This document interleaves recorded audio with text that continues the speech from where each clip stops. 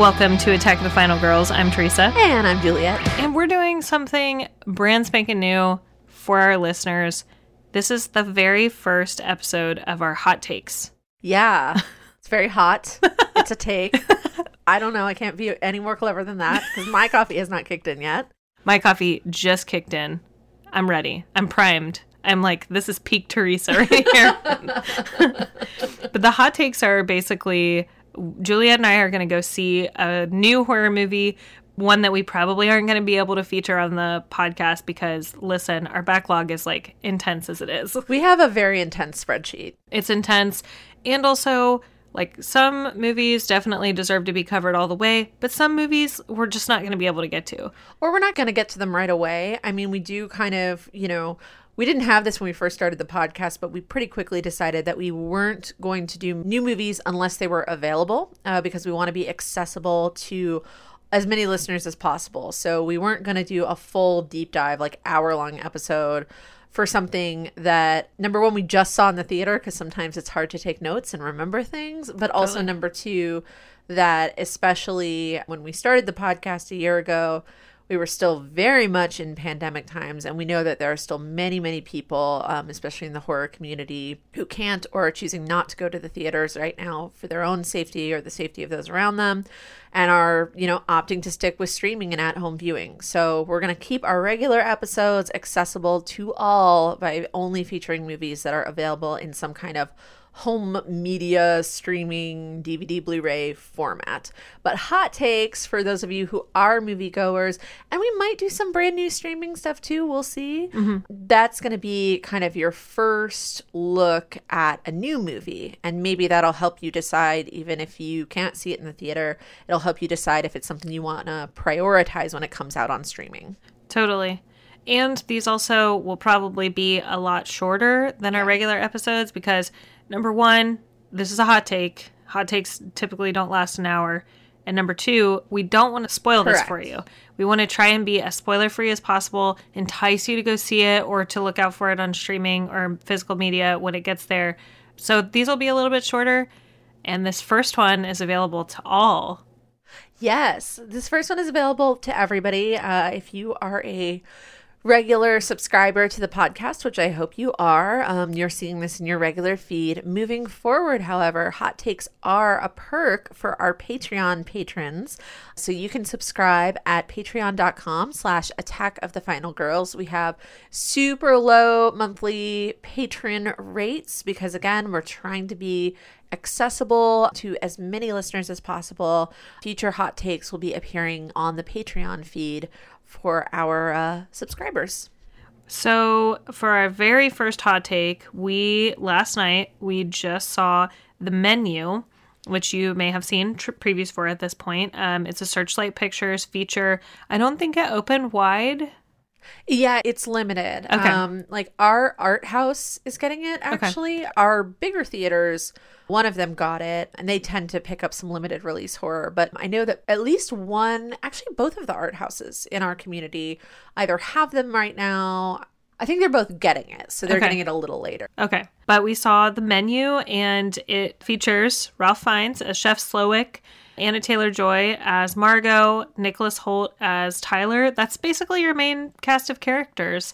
Yeah, we've got John Leguizamo in there as supporting cast. Judith Light, who I adore and love seeing her in movies and in stuff in general as a old school soap opera fan when I was a kid. Yeah, Judith Light, Janet McTeer, and I love Janet McTeer. If you haven't seen Ozark, she plays a pretty critical role in Ozark, which I loved. She was also in Jessica Jones for a hot minute, which I love Jessica Jones. Yeah. One of my favorite Netflix Marvel streaming TV shows, although they were all so freaking good.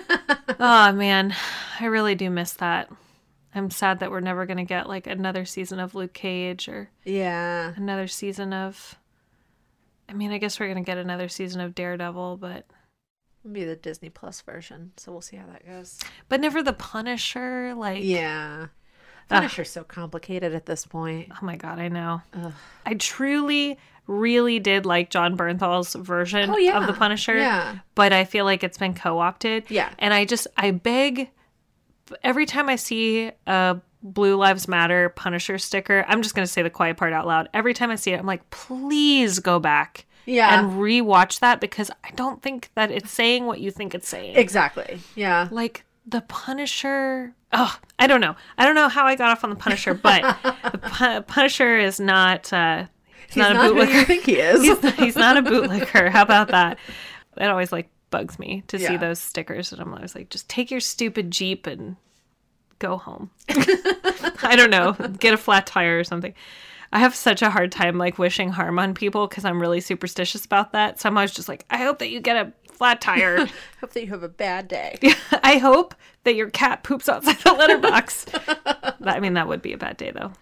So the menu is essentially the story of a young couple, Anna Taylor-Joy and Nick Holt, Margot and Tyler, who go on this very ritzy, very expensive trip to an island to eat at a very exclusive restaurant.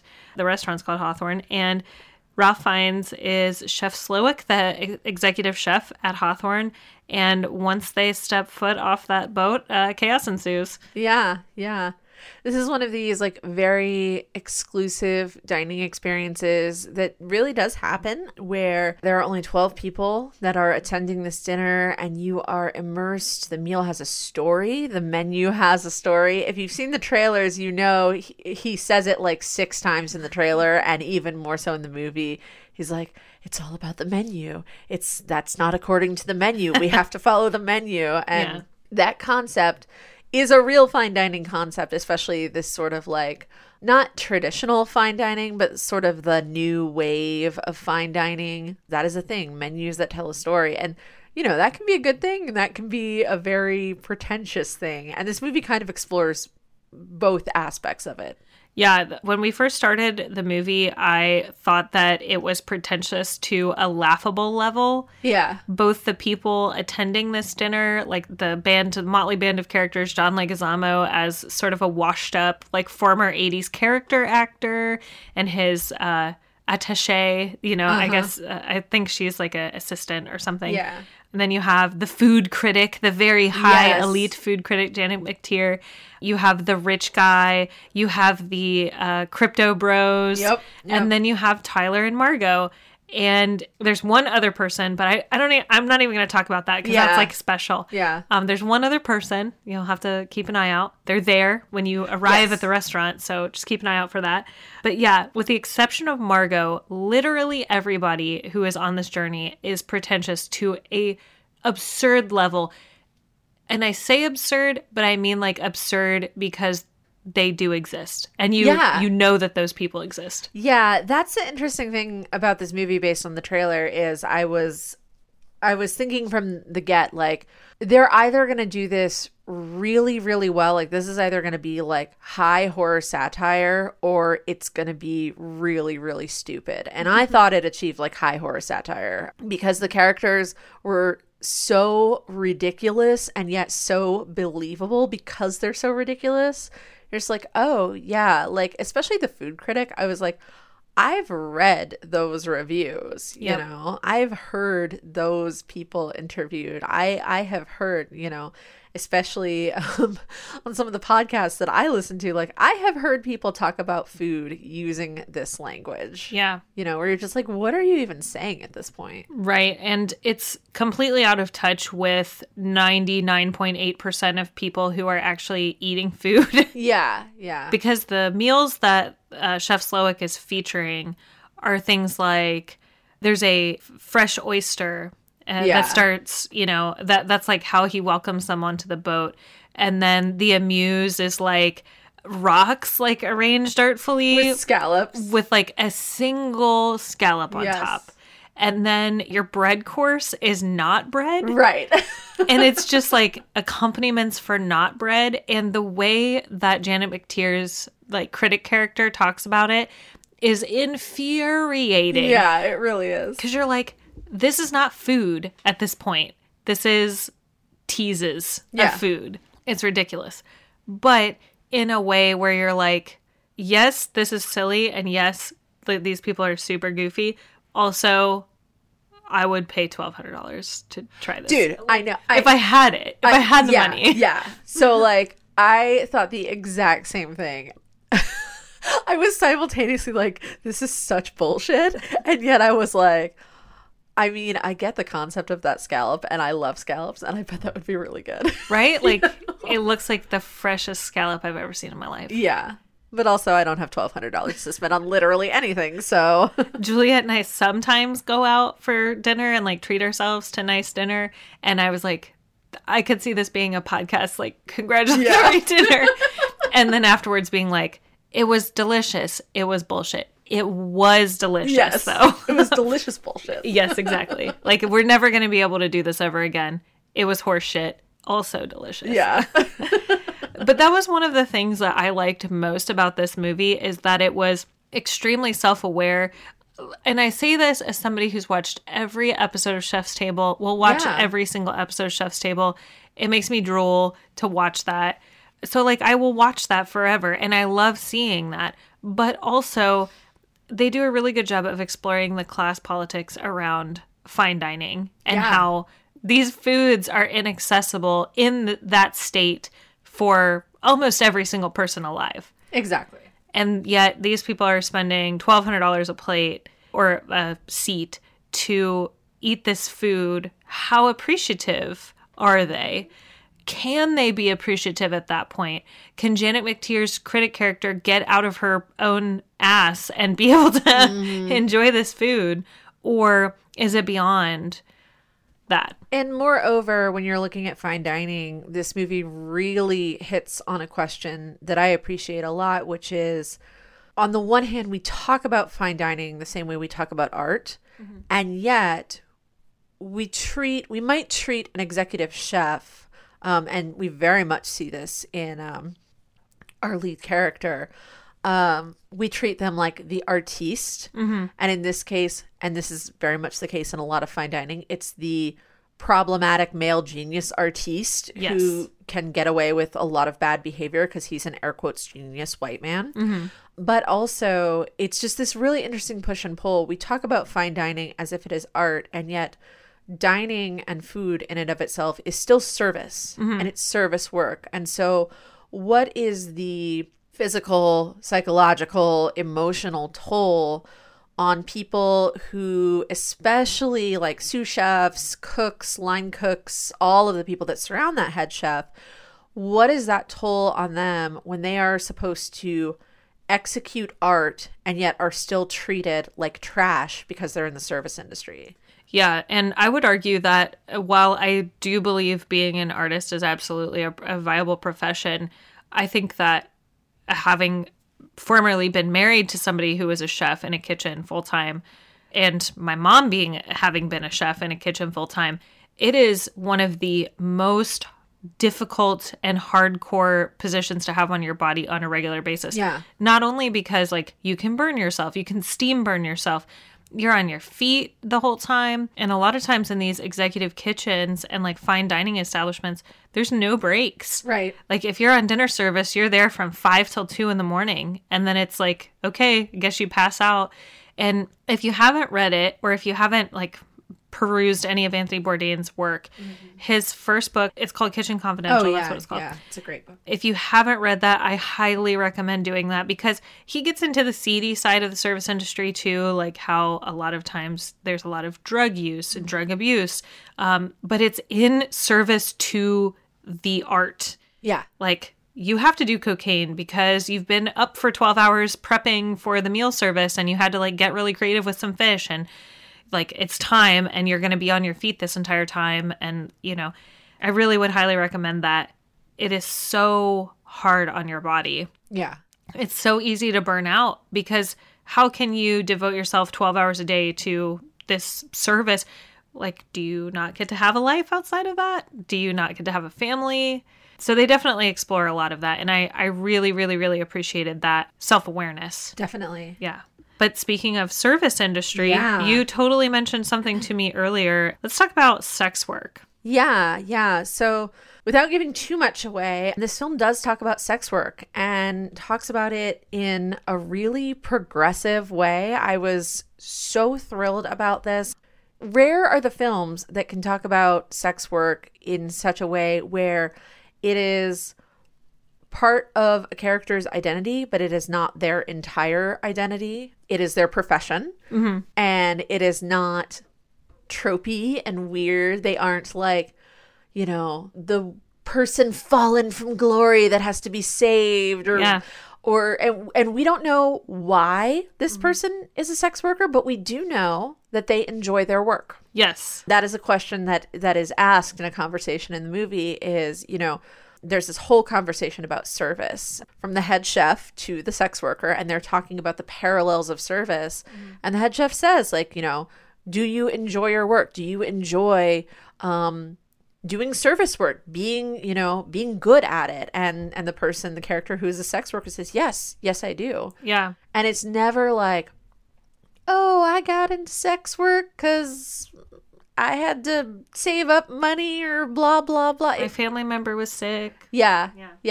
I mean, we can entirely imagine, you know, maybe this person just got into sex work because they wanted to. Yeah. Because that is the case for many people. And yes, there's privilege involved in that. And if you want to explore that, go listen to A Sex Worker's Guide to the Galaxy. It's an amazing podcast that really dives into that more completely.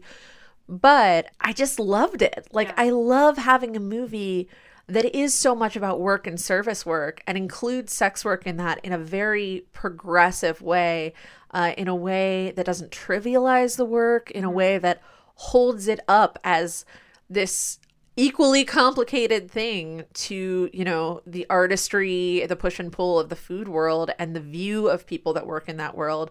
Same thing with sex work. Yeah. The service industry in general, I think we forget that sex work is a type of service. Mm-hmm. When it comes to the service industry, we typically think, okay, bartenders, folks who work in restaurants, things like that. But sex work is absolutely, it's the oldest service industry. Yeah. So to hear Chef Slowick say that and say, like, you are a service worker, you are one of us, was awesome. Yeah. And it's not a Pretty Woman situation. No, you know, not like, at all. This person doesn't have to be saved and, like, you know, go straight, quote unquote, and, like, get married or whatever. Like, it's just a thing. And it's revelatory in terms of the story minorly. Yeah. It doesn't end up having to do with the entire arc, but it is a little bit revelatory because there's some interactions happening. And you're like, what the hell's going on with that? It's because of that. Yeah. So not to spoil it too much, but the normalizing of sex work and adding value to that and being respectful of somebody who is a sex worker. It was almost a situation where the conversation, you could just, like, kind of gloss past it if you weren't paying close attention. Yeah. But if you're paying close attention, it's like, it makes it so much more important to hear that, because they never come right out and say it. Right. They speak in metaphors, but it is clear what they're referencing. It's very clear. Yeah. Yeah. So I was extremely happy. Also, I just want to say, Ralph Fiennes could probably make a commercial better. You know, yeah, like, truly. Like he really is a very, very, very talented actor. And I think that, like, after having watched it, I think that if they had not cast him or not cast somebody of his caliber, I probably would not have enjoyed it. I probably wouldn't have been bought in. So interestingly, I read this last night, very late after we saw the movie. I guess that he was who they originally wanted, and he almost couldn't do it because of schedules. No. And they wanted him so much, and he liked the role so much that they figured out how to make it work. And same thing, I guess, with Anna Taylor-Joy. They almost lost her because of schedules, because she's in, like, everything right now. Yeah. And Emma Stone was almost her replacement. What? Which is interesting.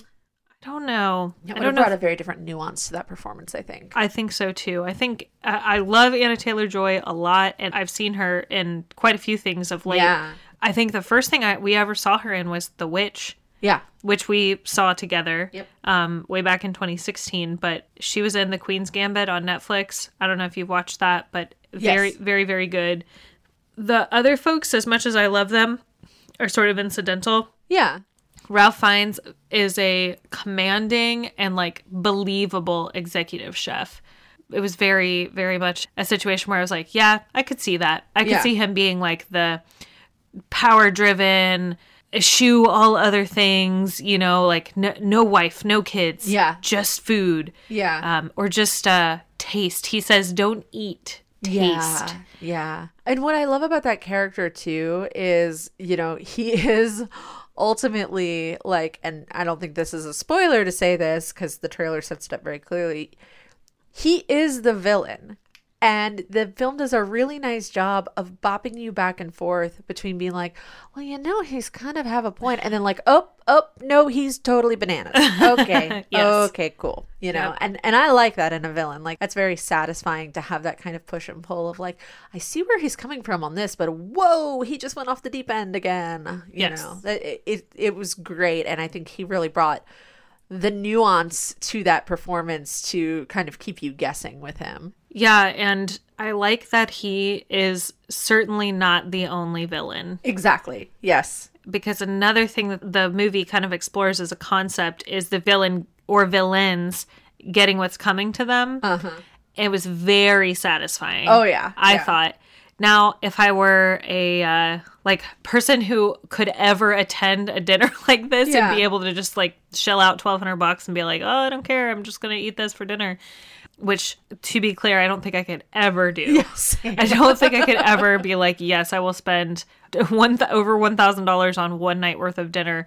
I don't think I could ever do that. But watching people who don't care about that level of money, to have to reckon with their level of privilege, is very satisfying. And I will just say that seeing all of the villains have to reckon with their sins is very, very, very satisfying. Yeah. I think that was my favorite part about the movie. Yeah. Somebody on Twitter, I can't remember who, or I would attribute this, so if it was you, sorry, I don't remember it was you. Somebody who got to do an early screening of it said that this is the Midsummer of the food world. Yes. And I kind of went in wondering, like, what does that mean? And I was like, oh, yeah, I totally, literally and figuratively see what they were saying with that. Yep, I see that now. Yep, it's clicking for me in a fantastic way, though. Yeah, definitely awesome. But I don't have anything else. I will just finish up by saying that I really wanted a cheeseburger. Oh my God, me too. At the end of it, me too. It was so late when we got out, and we're still in like weird pandemic times, and it makes me sad because I think the pandemic killed like late night eating experiences even further in our part of the Midwest. And I was like, I could literally go to a diner right now and have a cheeseburger after this movie. And alas, nothing was open at 1 a.m. on a Thursday. Used to be that Steak and Shake you could go. Yeah. Steak and Shake was open late. Diners. You could go to Waffle House, but also like, that's not the cheeseburger you want. No. And also if you go to Waffle House, like, You're going to get waffles. I'm not going to get a cheeseburger. I'm going to get hash browns. Hash browns. I'm going to get an omelet, or I'm going to get a Texas steak, egg, and cheese melt. Always. Yes. I always get the Texas steak, egg, and cheese melt plate, hash browns, double hash browns. Put some ketchup on that shit. Now I'm just thinking, like, I have to go downstairs and prepare dinner, but also I definitely want some Waffle House. Yeah. I need diner food. Stat. Yeah, but you'll probably really want a big greasy cheeseburger after this. And not to say that you won't want an expensive meal, but you're going to want that cheeseburger more. Definitely. Yeah.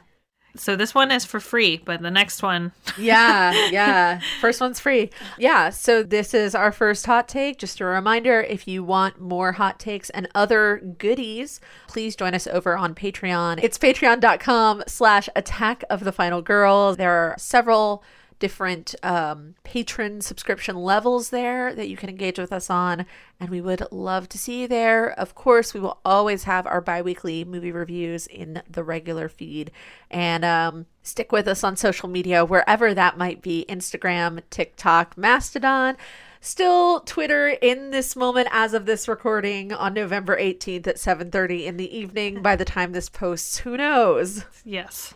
Sad times. R.I.P. Twitter. Yeah. Thanks for listening to Attack of the Final Girls. Find us online at attackofthefinalgirls.com.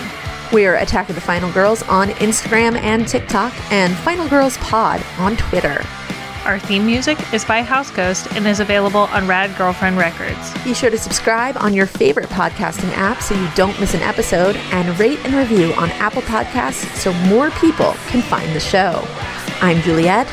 And I'm Teresa. Until next time, stay scary.